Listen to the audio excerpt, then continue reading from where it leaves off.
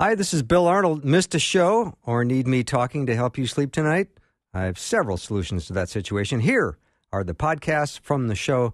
You are the best for listening and supporting Faith Radio.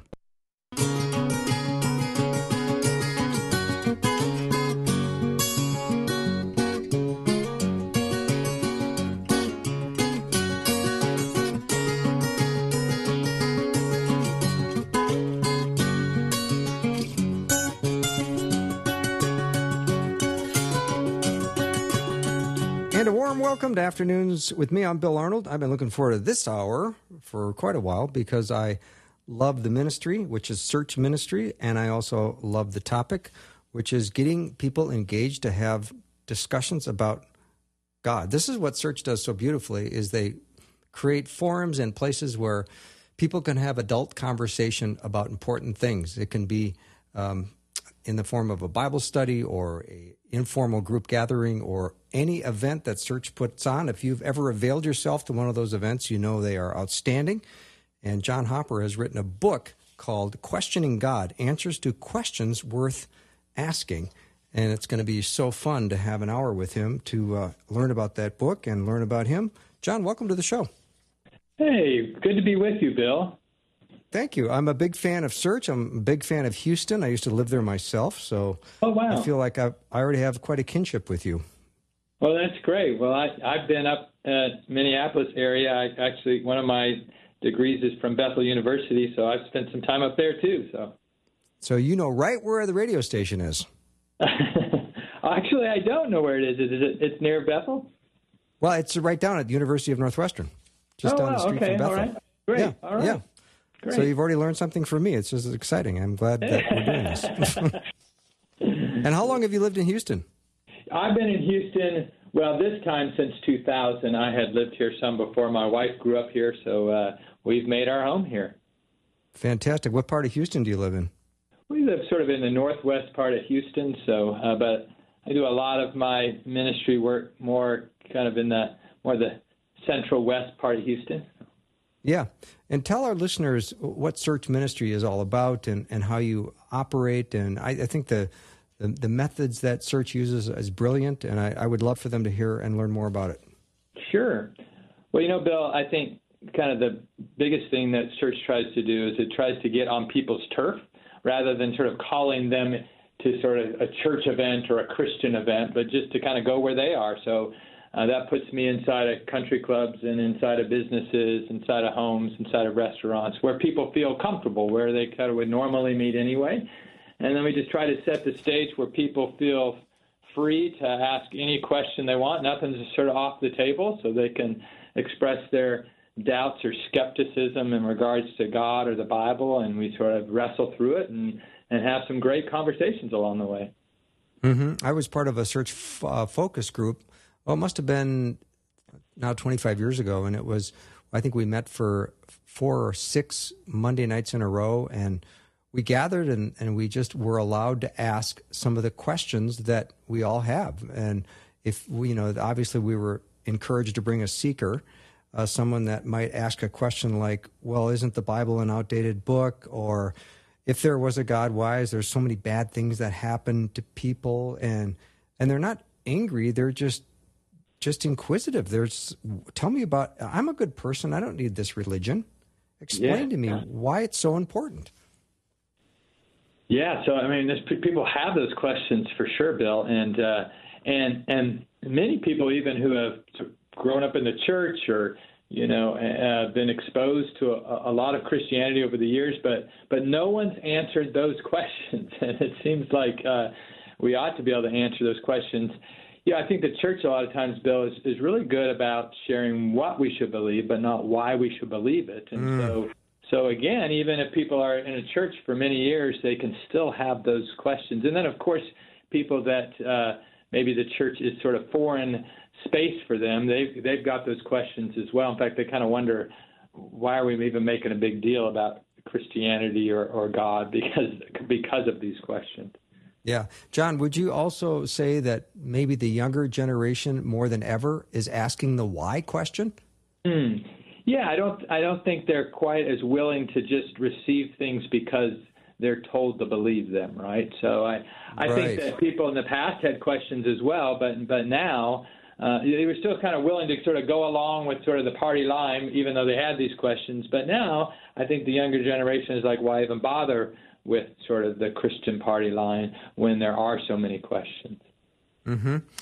John Hopper is my guest. He's written a book called Questioning God, Answers to Questions Worth Asking. And his book addresses about 15 questions, and I hope I'm saying this right, and he does it in a very welcoming style. He is very thoughtful, and for us to have thoughtful and friendly responses when people ask these kinds of questions is important in our ability to connect with people and to share our faith and our hope in Christ. So, one of the questions you deal with in the book is, like, and this is the big one, John, if God is real, why is there so much evil and suffering? Yeah. And, a lot of times, Bill, when people ask that question, they're not asking it because, it's just philosophically bothered them for a long time. Oftentimes they're asking it because they've had their own sort of pain and suffering in their life. And so I always want to acknowledge that because, again, sometimes people are asking it because they just want to know that you acknowledge their hurt and pain because so many people have gone through difficult things along the way. I don't know that there's a single answer to that question, Bill. I offer a number of sort of answers to that question that sort of maybe can answer different angles of it. But, one of the things that I think is important to see is that people don't really necessarily have a problem with suffering. It's that they have a problem with unjust suffering. So, if you do something stupid, you get angry and you hit the wall and your hand really starts to hurt, well, most people are going to say, well, you kind of got what you deserve. They don't have a problem with that kind of suffering because you brought it on yourself.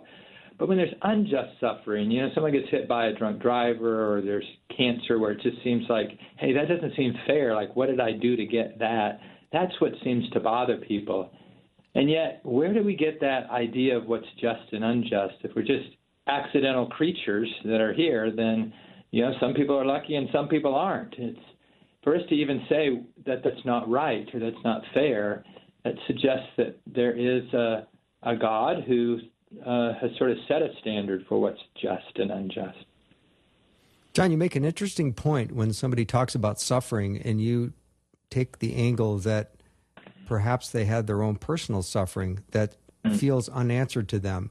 And that's what they're concerned about. And then all of a sudden you have an ability to offer some compassion and empathy and kindness, which would be very disarming. Yeah, I think that's important. I think one of the things that before I even sort of get into any sort of reasons why God would allow evil and suffering is I want people to know that even if there are answers, it's not necessarily going to make them feel better right away.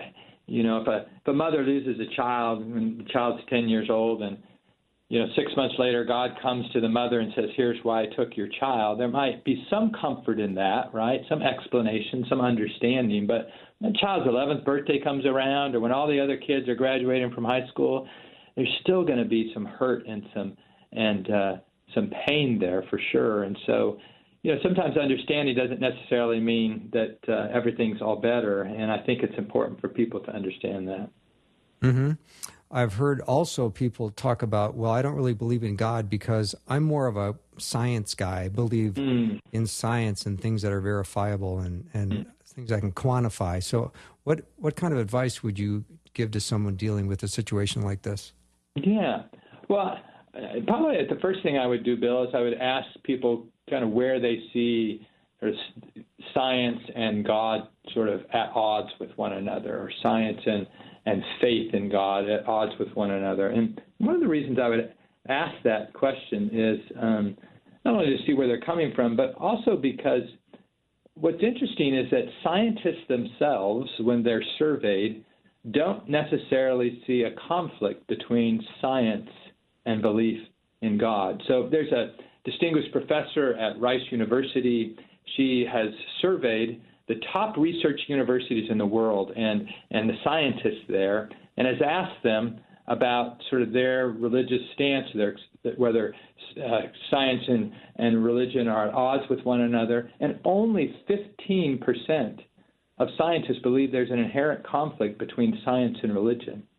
Now, if scientists are saying that, then I'm not so sure why the person on the street would say, there's a conflict that just can't sort of be crossed over between science and faith. Mm-hmm.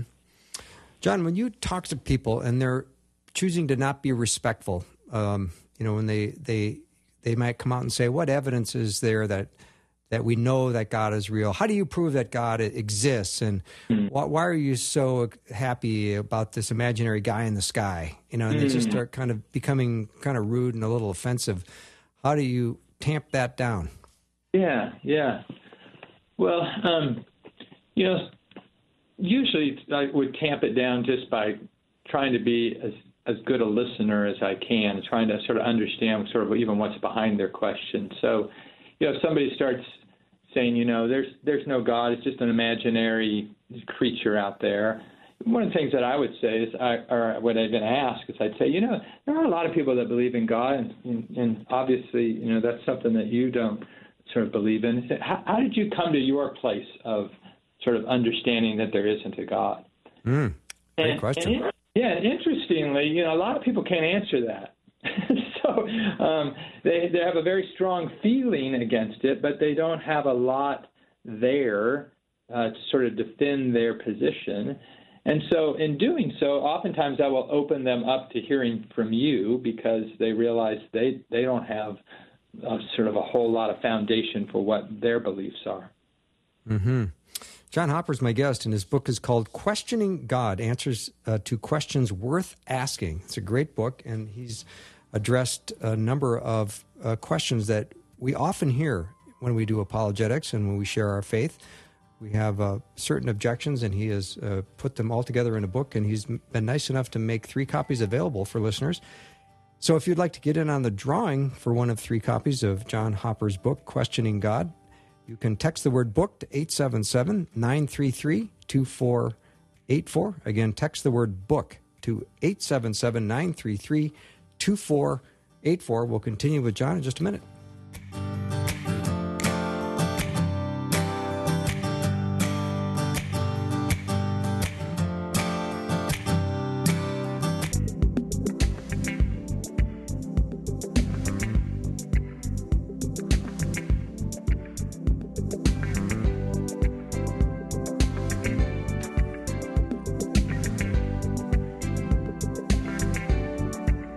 So glad to be back with John Hopper. He's written a book called Questioning God, Answers to Questions Worth Asking. And as I even paged through the first chapter of your book, John, you just came out swinging. It said, life is good, so why be concerned with God? And you covered a lot of ground in that first chapter: loss of purpose, loss of free will, loss of justice, the loss of love, the loss of reason, the loss of identity. You came out strong in the first chapter. Well, that the first chapter, Bill, is the question is really a question that many people have today. I mean, they're saying, my life's I'm good. If you need a little bit of religion, that's great, but I don't really think I need any sort of God in my life. And so I'm just trying to help people to see that maybe they ought to be concerned about God more than they think right now. So yeah, in that first chapter, one of the things I try to do, Bill, is to help people to see what would be true if God didn't exist. And if God didn't exist, for example, we wouldn't have any real purpose to life. We would just be like Scrabble pieces that fell out of a box. I mean, if I dropped a Scrabble box and the pieces went on the floor, and you saw that happen, Bill, but you said to me, I wonder what the meaning and purpose is of those pieces that are on the floor. I said, Bill, it's just random. It doesn't mean anything. So you could assign some meaning to those letters, but it doesn't really mean anything at all. And if you and I are just sort of randomly sort of created beings that just are sort of a series of random accidents when the cosmos spit us out, then we don't have any real meaning or purpose. So we lose that without a God. We even lose love. I mentioned in the chapter that if if there is no God, if we aren't made to be lovable, then what we call love is just a biochemical reaction to our surroundings. So today, I actually became a grandfather today, Bill. You did? Congratulations! I did. For the first time, a little girl, and I can't wait to see her. But oh wow! I know that when I'll see her, that there'll just be this overwhelming sense of love.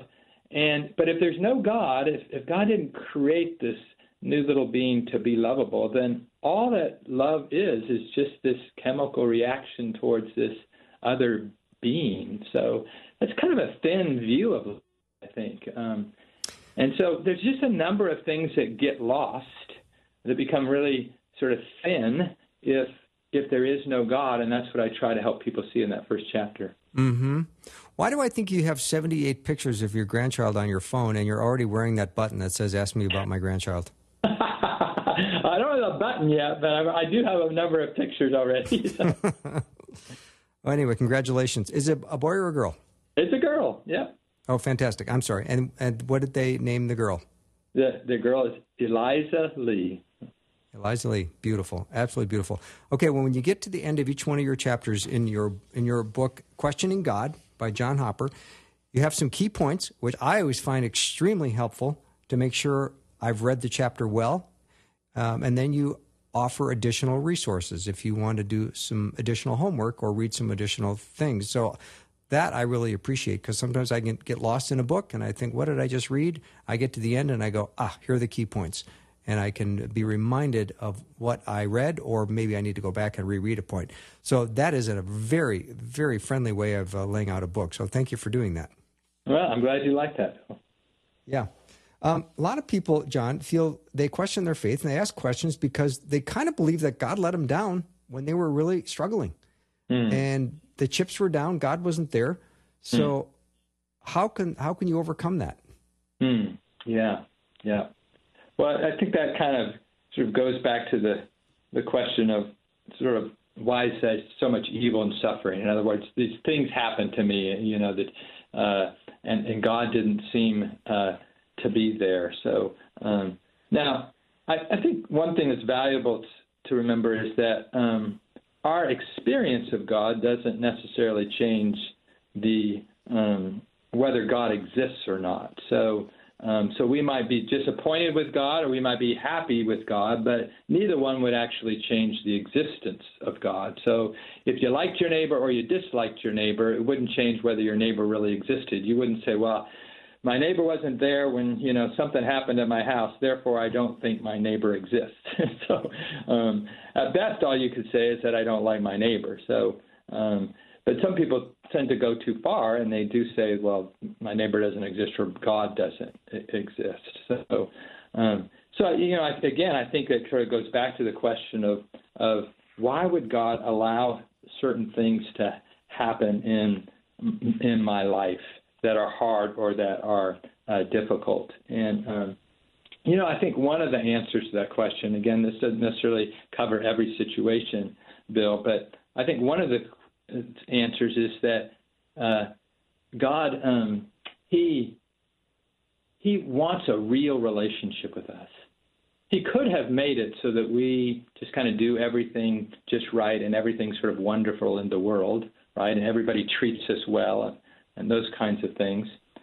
But if he just made us sort of robotic so that we all did what he wanted us to do so that everything, again, stayed nice in the world, what kind of relationship would that be? I'm not sure what kind of relationship it would be. I think that God was willing to risk sort of things getting sort of messed up in our world in order to have that real relationship. Now, of course, that can mean that we experience some of the hardships in life, but I think it's, in a sense, worth it because it gives us sort of an opportunity to enjoy real relationship with God. John, what about when somebody prays and they say very specifically to God, this is the outcome I pretty much need to see happen? And versus, Lord, this is the desire of my heart, and I'm going to put the outcome in your hands.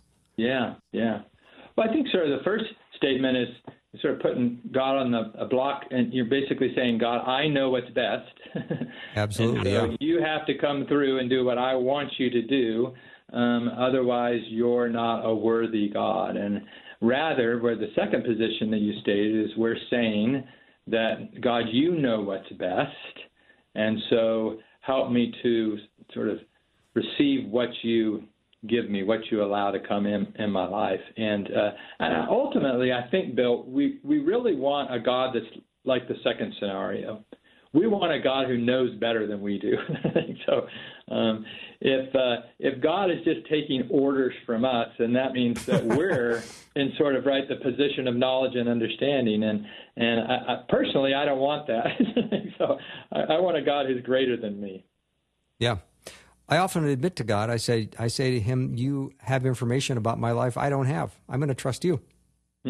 Yeah, that's right. That's right. But when we try to understand truth, some of the questions that people may have is, can we know the truth about anything?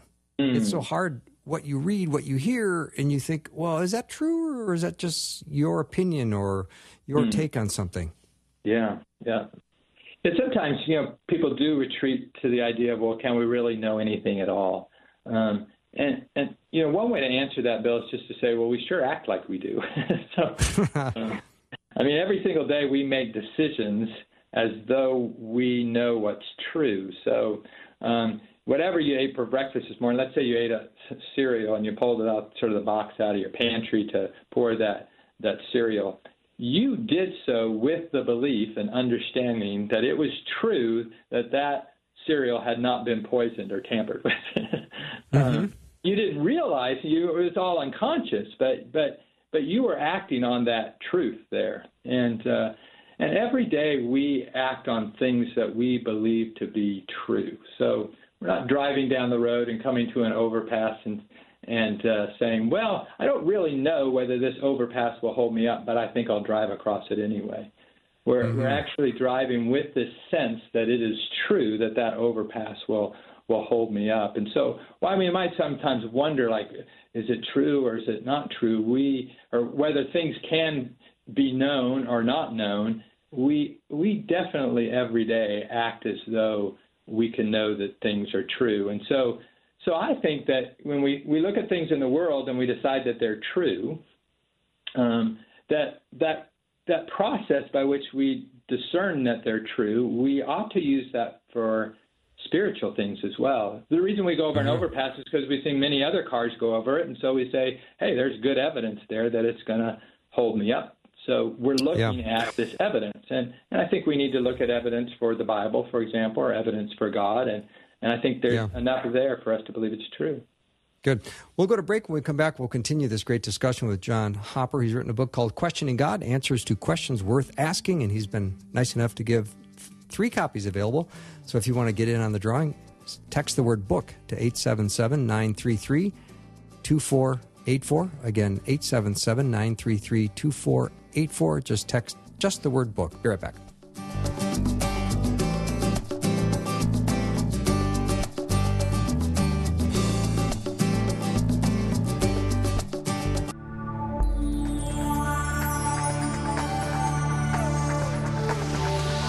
It's the afternoon show with Bill Arnold. Drive time, drive time. Let's get it started. Jump in your car. Yeah. What's for dinner? Hey. It's the afternoon show with Bill Arnold. So glad to have John Hopper as my guest today. He's written a book called Questioning God, Answers to Questions Worth Asking. He's the area director for Search Ministries in Houston, Texas. And he facilitates gatherings and conversations aimed at helping others think more deeply about God and life. And his book, Questioning God, is got a number of questions that come up all the time among people who are seeking a relationship with God. And if you are interested in apologetics and growing in your understanding of how to handle people that ask tough questions, you're going to want to get your hands on this book. He's been nice enough to offer 3 of them to give away to listeners. All you have to do to get in on the drawing is text the word book to 877-933-2484. And John, when it comes to the topic of hypocrisy, That gets to be a big, big struggle because Christians are so often accused of it. And if the accusation is true, why should anyone want to go ahead and believe in Christianity? Well, it is true that Christians throughout history have been hypocritical. They've said things that Christians are to be about, and then they haven't been about them. And in fact, I'm not so sure that any Christian has ever not been hypocritical to some degree. But, I think, Bill, that if hypocrisy is our sort of this defining line for whether we should believe in something or not, I'm not sure what we could believe in. Because I don't know of anyone, Bill, who's able to live up to their life philosophy perfectly consistently. So it doesn't matter what sort of religious or non-religious position you take. If you have some sort of standard, there are times I'm sure that you don't live up to it perfectly. And if that's the case, then you would sort of be in that sort of hypocrite position too, and you can't even listen to yourself and sort of follow your own position. So it doesn't mean that we shouldn't be concerned about hypocrisy. It's just that eliminating a particular belief system because there are those who espouse it that don't live up to it, doesn't necessarily – it's probably not a really good reason to sort of not consider that position. One of the things that is true about Jesus is that Jesus did not like hypocrisy. And so people may not have considered this before, but if they don't like hypocrisy, they're actually on Jesus' side. Now, it's sort of an odd position for people. Oftentimes they're using hypocrisy to not align themselves with Jesus, and yet when you look at Jesus, we see him speak perhaps most strongly against those who are clearly hypocrites. And so in that case, then, if we're bothered by hypocrisy, we actually find ourselves on Jesus' side. Yeah, what a strong argument. When people accuse Christians of hypocrisy, you can say, yeah, you're in agreement with how Jesus feels about it. That's right. Yeah, that's great. John, what about a perfectly rational person that has trouble accepting some of the absolute miracle stories in the Bible? Yeah. And so the miracle question, Bill, in many ways is a God question. So if there is a God, and if there's reason to believe there's a God because there's enough evidence to do so. So if we're convinced there is a God, and I know that's a question for some people, but if after looking at the evidence people say, okay, I'm good with the idea that there's a God, then miracles themselves just as a potential isn't sort of out of sort of the realm of rationality. I mean, if there is a God who made all this universe and all of its intricacy, a miracle like healing someone is child's play. So in many ways, the miracle question is really just a God question. Now, of course, for us to say that a miracle actually happened, we probably need some good evidence for that too. And so I think it's really valuable to say, well, is there a clear before condition, like was the person blind? And is there a clear after condition, like do they see now? And is there any natural explanation for that? And was it connected with any prayer or, perhaps, sort of a command, like when Jesus said, people sort of get up and walk if they were a paralytic. So I think we can look at that kind of standard and say, if God is there, miracles are a possibility. And then if we have this kind of evidence, then it is rational to believe that a miracle has taken place. Mm-hmm.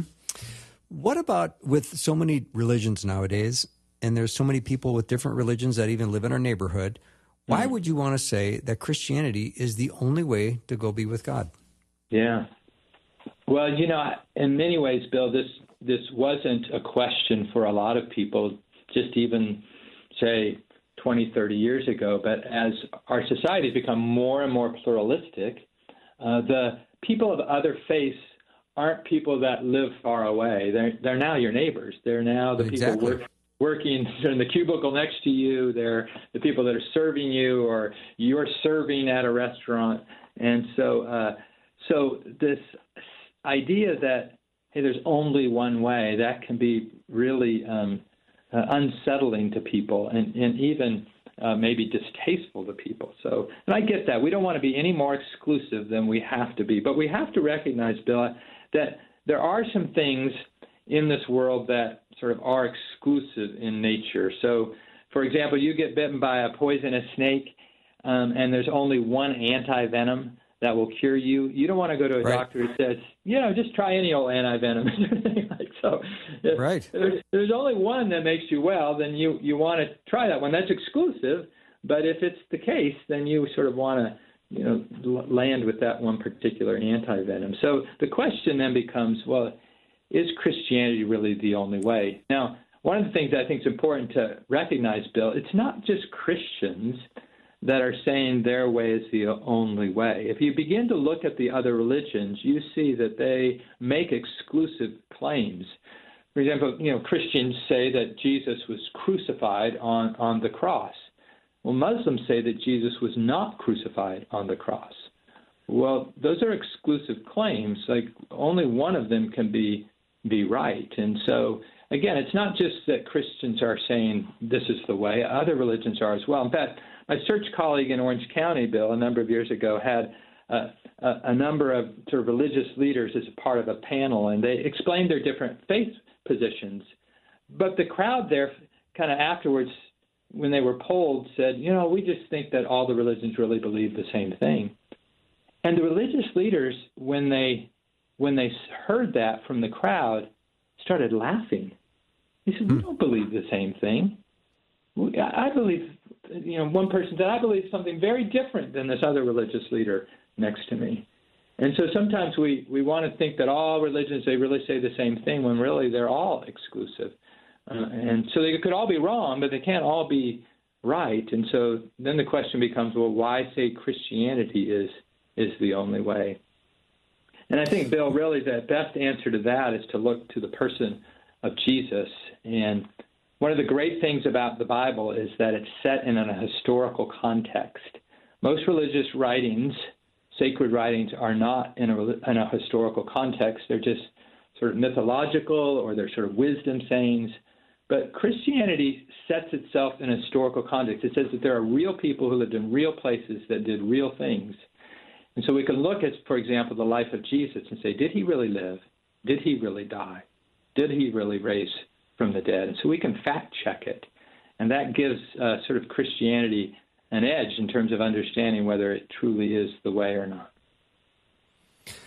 Every religion, John, of course, has exclusive claims. And if you and I went to a Hindu meeting and we said we're interested in being Hindus, but we're not really buying into the reincarnation thing, they might show us the door. Yeah, I'm not sure. I don't know if they'd show you the door necessarily, but they would say maybe you're not in line with what Hinduism. Right. But they make exclusive claims, just like every world religion. Absolutely. So. Yeah. What about people that say Christians use their faith as some kind of emotional crutch? Yeah. Anyone who's been on crutches knows how painful crutches are to use. Well, but it probably is less painful than if you don't use crutches at all. And I agree. Yeah. So the reason you're using the crutch is because you have a need for it. So I'm not so sure there's necessarily anything wrong with using a crutch if the crutch is valuable, right? So if it is providing a needed support. Now, some people say, well, I don't need a support, and so only you Christians do. But I'm not so sure that's the case. A fellow by the name of Paul Vitz, he's a professor out of NYU. He wrote a book a number of years back called The Faith of the Fatherless. And it's a survey of really many of the great atheists of the 20th century. And by and large, those atheists had their fathers either died when they were young, abandoned them when they were young, mistreated them when they were young. And his thesis in this book is, it sure seems to me that these persons' atheism is an emotional crutch for the lack of a father. And it's a pretty powerful argument he makes there. So it's not just Christians that could be using their beliefs as an emotional crutch. It's even atheists that could be using their beliefs as an emotional crutch. Yeah. The question again is the crutch supportable or not? So is there reason to believe that the crutch is real and trustworthy? And I think Christianity does well in supporting the trustworthy of its crutch, you might say. Mm-hmm. My guest is John Hopper. He's written a book called Questioning God, Answers to Questions Worth Asking. He's the area director for Search Ministries in Houston, and he's made 3 copies of his book available. If you want to get it on the drawing, text the word book to 877-933-2484. John, this is a question I get quite often here at Faith Radio, and it's a friend or a close family member has sort of given up on believing in God. And they want to know what do they do? How can I be their support system? How do I obviously pray for them, of course, but it's a very strained, difficult relationship, and usually the loved one is freaking out that their friend or close family member has given up on believing in God. Well, one of the things that I would say is that freaking out rarely works. So, sometimes when someone expresses their lack of faith now, we do get sort of nervous, and we say, well, you have to believe in God, but you just have to have faith. But that doesn't, in and of itself, usually do a whole lot to encourage faith. I think one of the great examples is the example of Jesus' interaction with John the Baptist.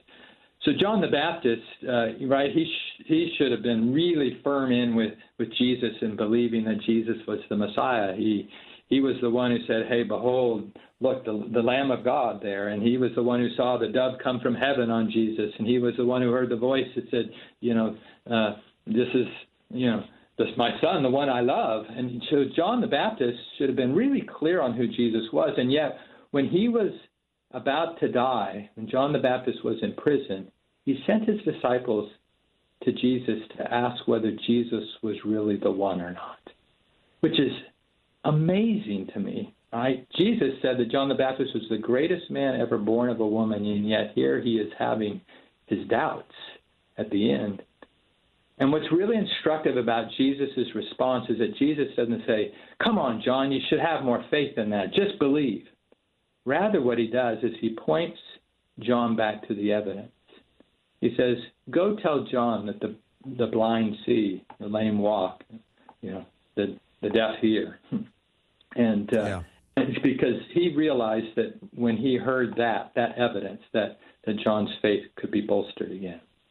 Mm-hmm. We'll take a little break. We'll be right back with John Hopper. Faith Radio and One Child are partnering together to provide faith, education, health, and positive relationships with children in need around the world. This is an exciting opportunity. You can find out about sponsoring a child today at myfaithradio.com. After a short break, we're going to be back with John Hopper. His book, Questioning God, Answers to Questions Worth Asking.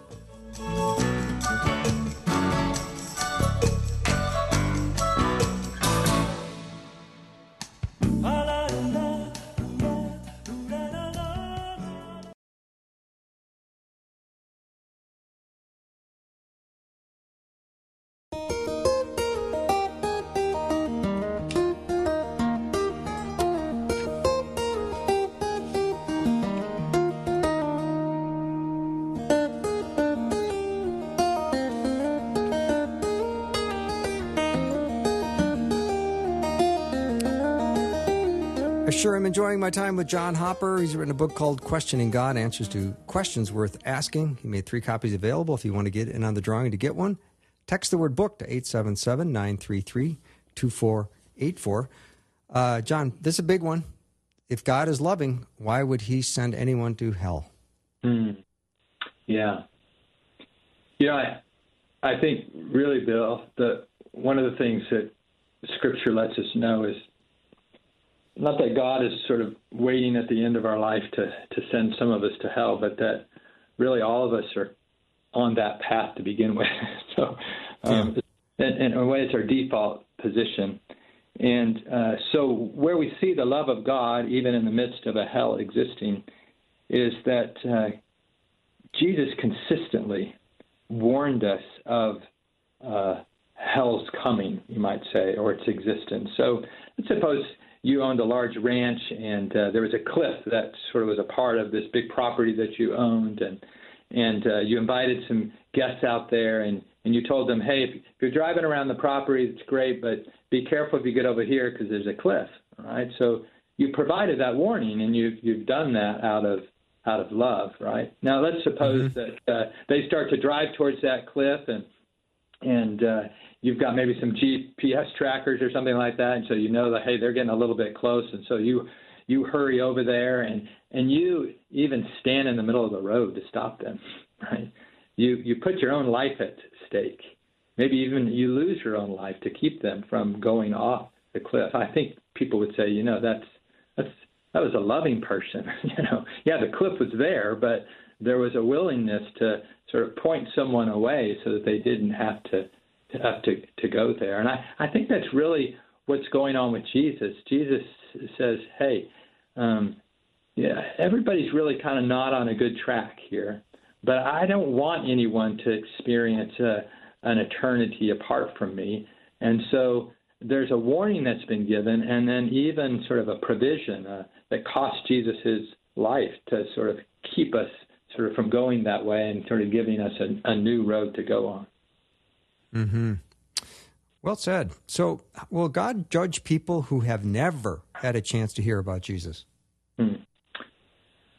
Well, Bill, I think that one of the things that's true about that question is that people are assuming, right, that people haven't had a chance to hear about Jesus. And I'm not so sure that's true in this day and age, at least. So I think that not necessarily that people have heard the same amount, but they've heard enough, you might say. So I think everyone really should intuitively believe there's something out there. So, in fact, the research shows us that even children that grow up in atheist homes as young children believe that there's something greater out there that made this. It actually has to sort of be educated out of them.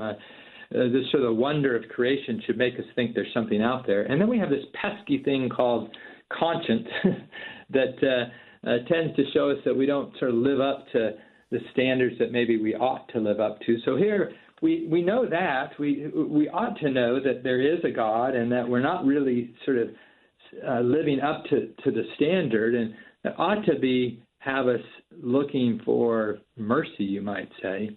And when we press into those ideas, we press into the idea that there's something out there, and I really fall short. God has an incredible way of sort of getting sort of the word about Jesus to people. And we see that in stories all across the world, whether it be in sort of jungle environments or whether it be in the Middle East. There are stories of God getting his word, his Bible, to people that can share about Jesus when people are sort of leaning in to be able to learn more. And then, of course, in this day and age, Bill, we've got things like radio, right? And we've got the internet, which is doing a remarkable job of getting out the name of Jesus, even to the most remotest places. So I'm not so sure how many people we could even say that never heard of Jesus.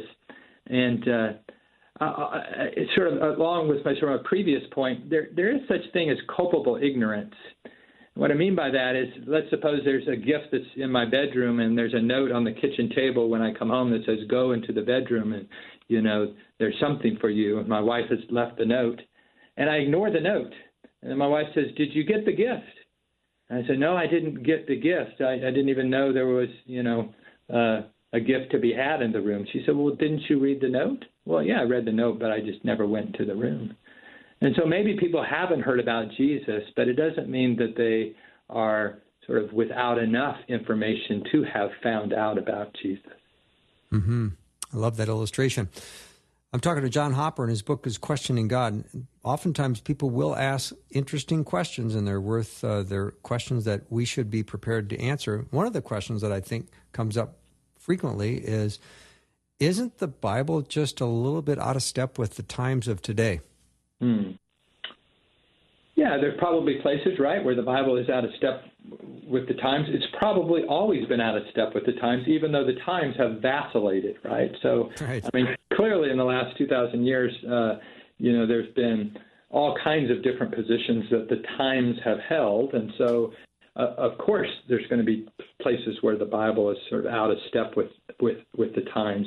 That's not necessarily a bad thing, right? So, one of the examples I use in the book is the eugenics of the 1920s, where people were being sterilized because they were too poor, they weren't smart enough, and so, hey, we've got to, sterilize them so that we can kind of create this sort of superior being. Even the Supreme Court bought off on that, sadly enough. The Bible would have stood against that sort of idea. It wouldn't have been in step with the times, and we'd certainly have to say that it was good that it wasn't in step with the times.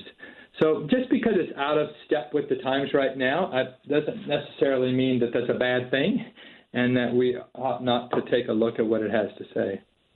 Mm-hmm.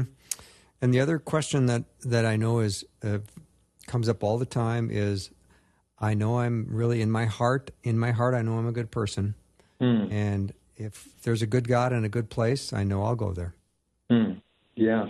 I think that's a fairly common belief, Bill. And, when people tell me that, I don't try to say, no, you're not a good person. So, I mean, there clearly are some people who are, very nice and very kind, and they're good in many ways. And yet, oftentimes when we say we're a good person, we're using a standard that's relative towards other people. So we're saying, there's a lot of other bad people out there, but I'm a good person. Mm-hmm. The position the Bible takes is that goodness is equal to sort of the perfect character of God. And when we look at that, we go, man, maybe I'm not so perfect. So it'd be a little bit like, let's say that we're trying to get to God, to paradise, and he's in Hawaii, and we're all starting in California. Some of us might be a little better swimmers than others. Some might only go 100 yards, and some might go 10 miles, but no one's swimming to Hawaii. So we all need a rescue boat, and I think that's the case for even those who would say, hey, I'm a good person. Mm-hmm. John, we have obviously at a station a Christian radio station, we've largely have believers that listen, and I love that because I want them to grow in their faith and be discipled and encouraged. And there's people who have been followers of Jesus for 50, 60 years that listen, which is beautiful. But there's also a lot of people that are either kicking the tires or they've become a new believer.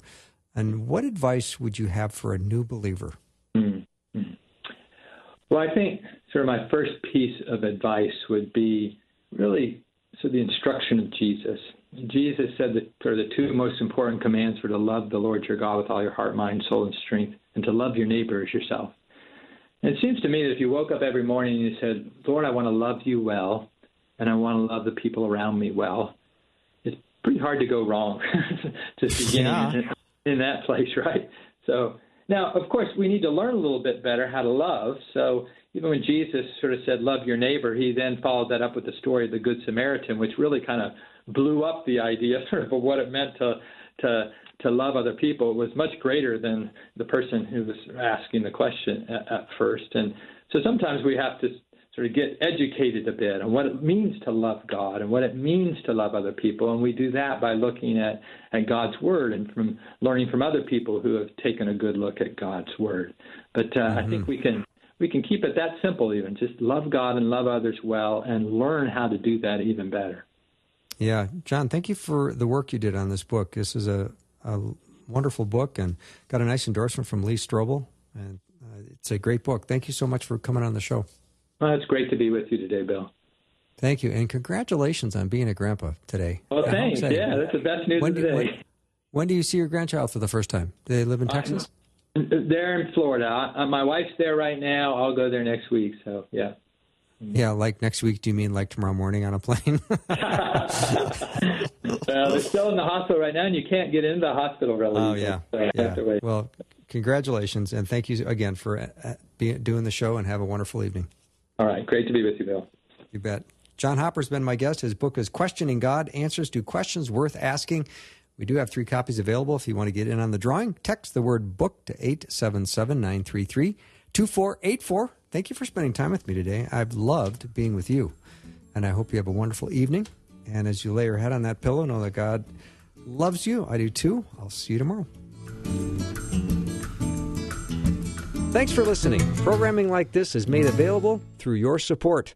Information available at myfaithradio.com.